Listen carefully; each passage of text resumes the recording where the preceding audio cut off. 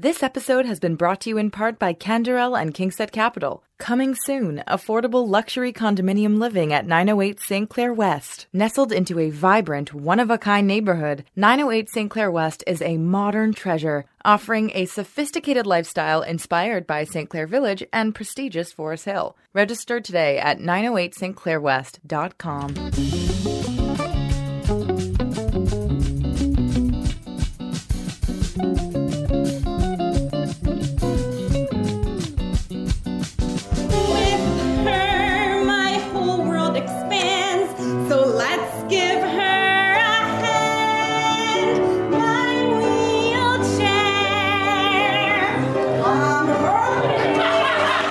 That's a clip of performer Ophira Kaloff on stage at a showcase by the Second City Comedy Troupe a couple of years ago.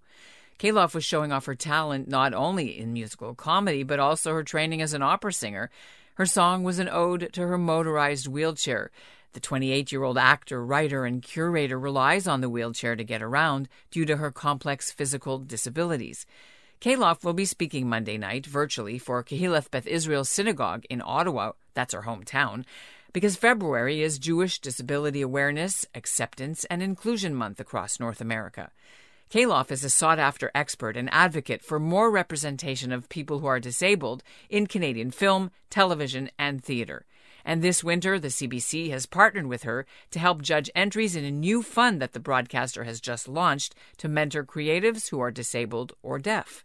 A brand new national initiative to sort of create development opportunities for disabled writers across the country.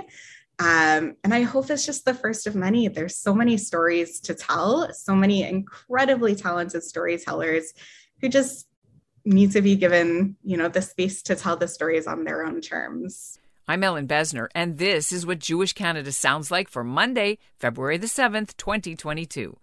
Welcome to the CJN Daily, sponsored by Metropia.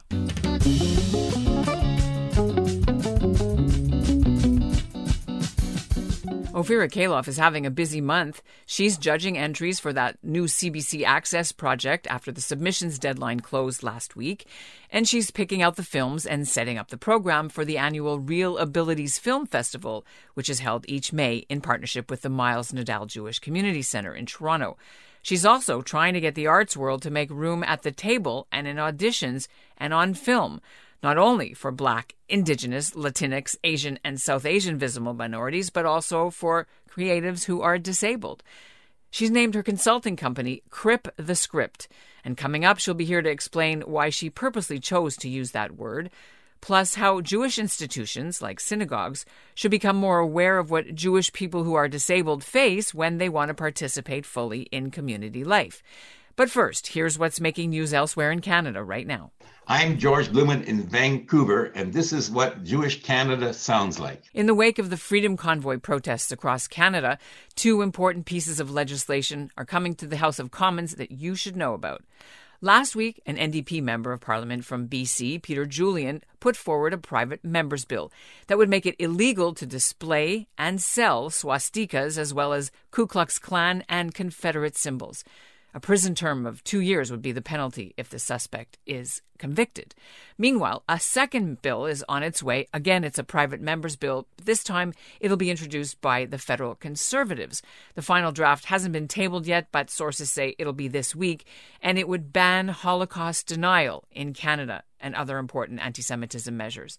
A Saskatoon MP, Kevin Waugh, put the notice of motion out last week that the bill is coming. CJA says they've been waiting for this for a long time. By the way, Waugh was one of the Conservatives who came out in support of the truckers' protest, and he met with them, but he has attended Holocaust Remembrance Day services for years. Ophira Kaloff joins me now from Toronto. Thank you so much for having me. Well, it's really nice to meet you, and I should tell our listeners that my mother and your grandmother are old friends from since since Ottawa. So we did not know that until just now. So that's very exciting. We have to do the Jewish geography. We totally do. Well, I'm going to start right now because I read that back in Ottawa, when you were at Maryvale High School, you were up for an award for the best actress, lead actress in a musical for a play. And it was called The Cappies. Is that these kind of like Oscars of Ottawa High School thing? What is that? That is exactly what it is. And you go for awards and there's a whole ceremony at the NAC. It was very exciting. Did you win? I did not win. It was my, teenage heartbreak. Must persevere. What grade were you in when you did that? Grade? It was June 2010. So yeah, I was in grade 11, and the character that I got to play was an unconventional princess who just was a little bit of a mess, which suited me perfectly. And were you in a wheelchair in grade 11, or was this something that happened after? So I didn't use a wheelchair at that time. At the time, I didn't really identify as disabled. I just had a couple of health things going on. And my wheelchair that I use now became part of my life starting around 2013-ish, in and out. I like to keep things interesting in between a wheelchair, a walker, nothing. It fluctuates.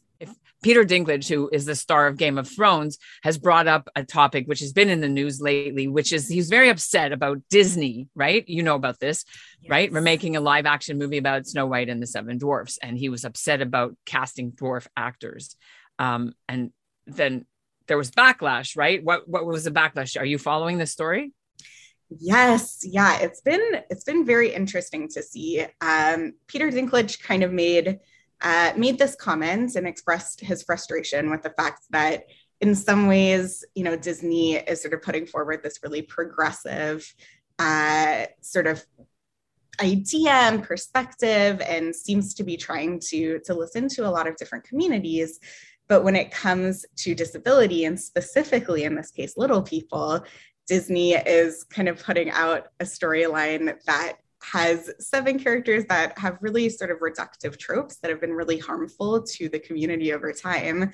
And, he expressed frustration that it was happening. And the conversation that's come out of it has been really, really fascinating. This question of what is positive for the community as a whole, what are opportunities for individuals who have been fighting so hard to get some screen time. In my opinion, ideally, if there were just a lot more roles out there that weren't built off of stereotypes, then there wouldn't be this tension, right? People would be able to have thriving careers and feel like the community was well represented. Well, let's talk about that a bit, and let's break it down. How does the entertainment business navigate this kind of balance that they're trying to be representative versus making money on entertainment without having to also deal with cancel culture, which is kind of this is the whole new climate. How do you see it? It's tricky, and it's interesting because I think the conversation about disability in particular is very new within the entertainment industry.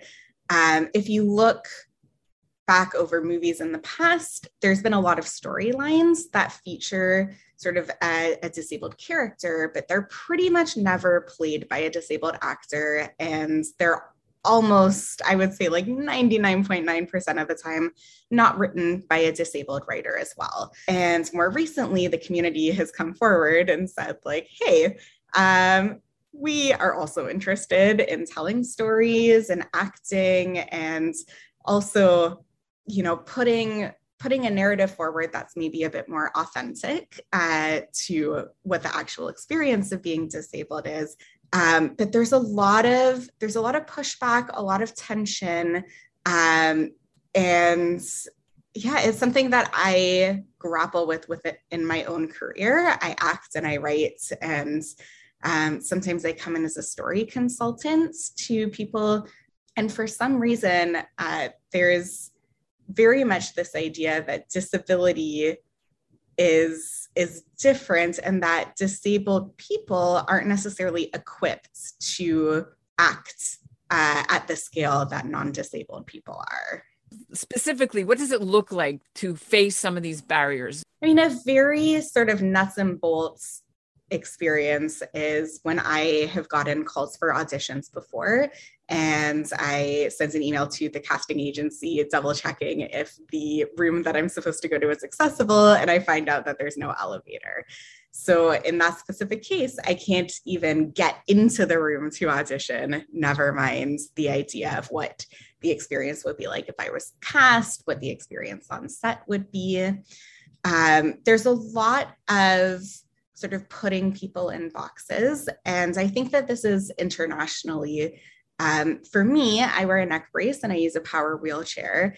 I'm probably only going to be cast as a person who wears a neck brace and uses a power wheelchair. Well, that kind of leads us into your Crip the Script work and advocacy. How did you come up with the title for that? So Crip is a term that's been reclaimed a fair bit by the disability community. And so the idea of cripping the script kind of comes about in thinking through what are all of the ways in which sort of disability culture and disability-centered practices can enhance art, enhance our stories, the way we tell them. How can I structure my shows in ways that sort of embrace an audience to feel comfortable, even if they aren't traditionally comfortable in a theater space? And when I share content, how can I kind of take that idea of disability stories existing through an able-bodied lens and kind of take back the script, crip it, and center my own experience as a disabled person within that story. So let's talk about this Jewish angle. What do Jewish people not know about being disabled? I think the big idea is that the idea that disability or chronic illness can just be a thing. I think that there's a great understanding and awareness, at least within the Jewish community that I grew up with, that people can get sick, and a huge well of support kind of comes forward with that. I've had those experiences within my family. Someone's hospitalized, something happens, and the casseroles start piling up on the front door. And, the community really comes out and supports. We have within shul systems and Misha Berach and, a whole system to support in crisis mode.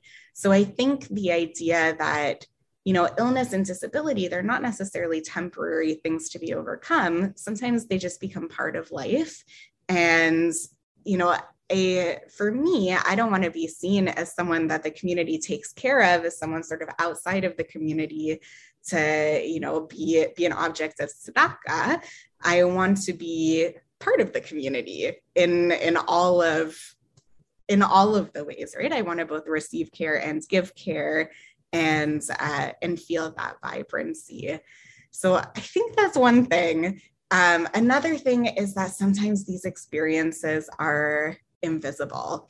I know for me, before I had a wheelchair and would go about in the community, I would feel so embarrassed if I was at shul and the ark opened and everyone was standing and I couldn't stand, but nobody knew why I couldn't stand. And I'd sort of feel that sense that I was being disrespectful.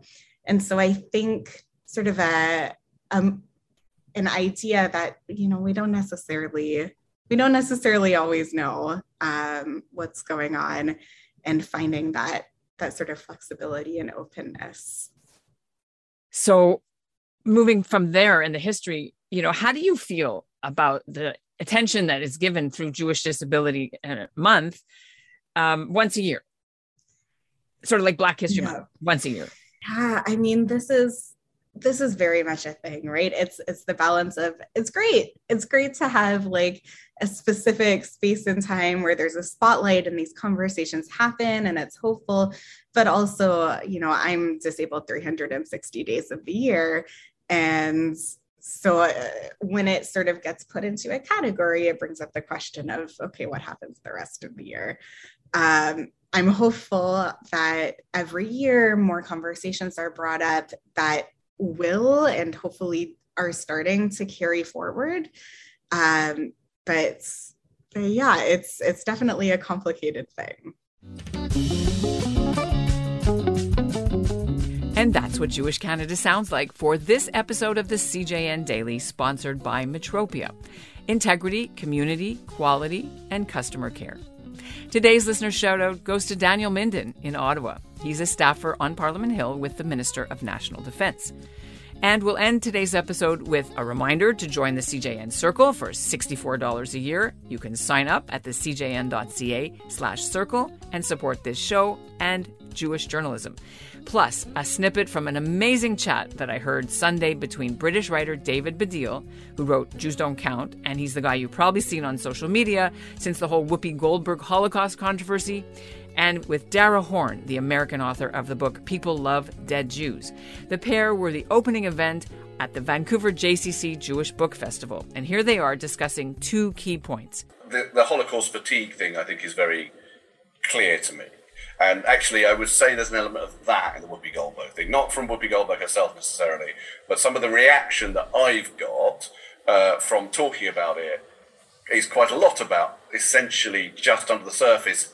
Yeah, but, Jews, the Holocaust, enough already. Jews, the Holocaust. Haven't Jews been hogging that atrocity spotlight a bit long? Blah, blah, blah. You hear that all the time. Yeah, I just want to say, I actually think there's a little bit more overlap in terms of the idea of erasure. Right, and the Jews and actual living Jews are erased and not and are really that there are specific ways in which actual Jews are allowed to participate in this public conversation, and they're extremely limited. And also the gaslighting around that problem, where as Jews you're not allowed to talk about this, right? And there's sort of that framing that your identity is being imposed from the outside is something I think that is very common.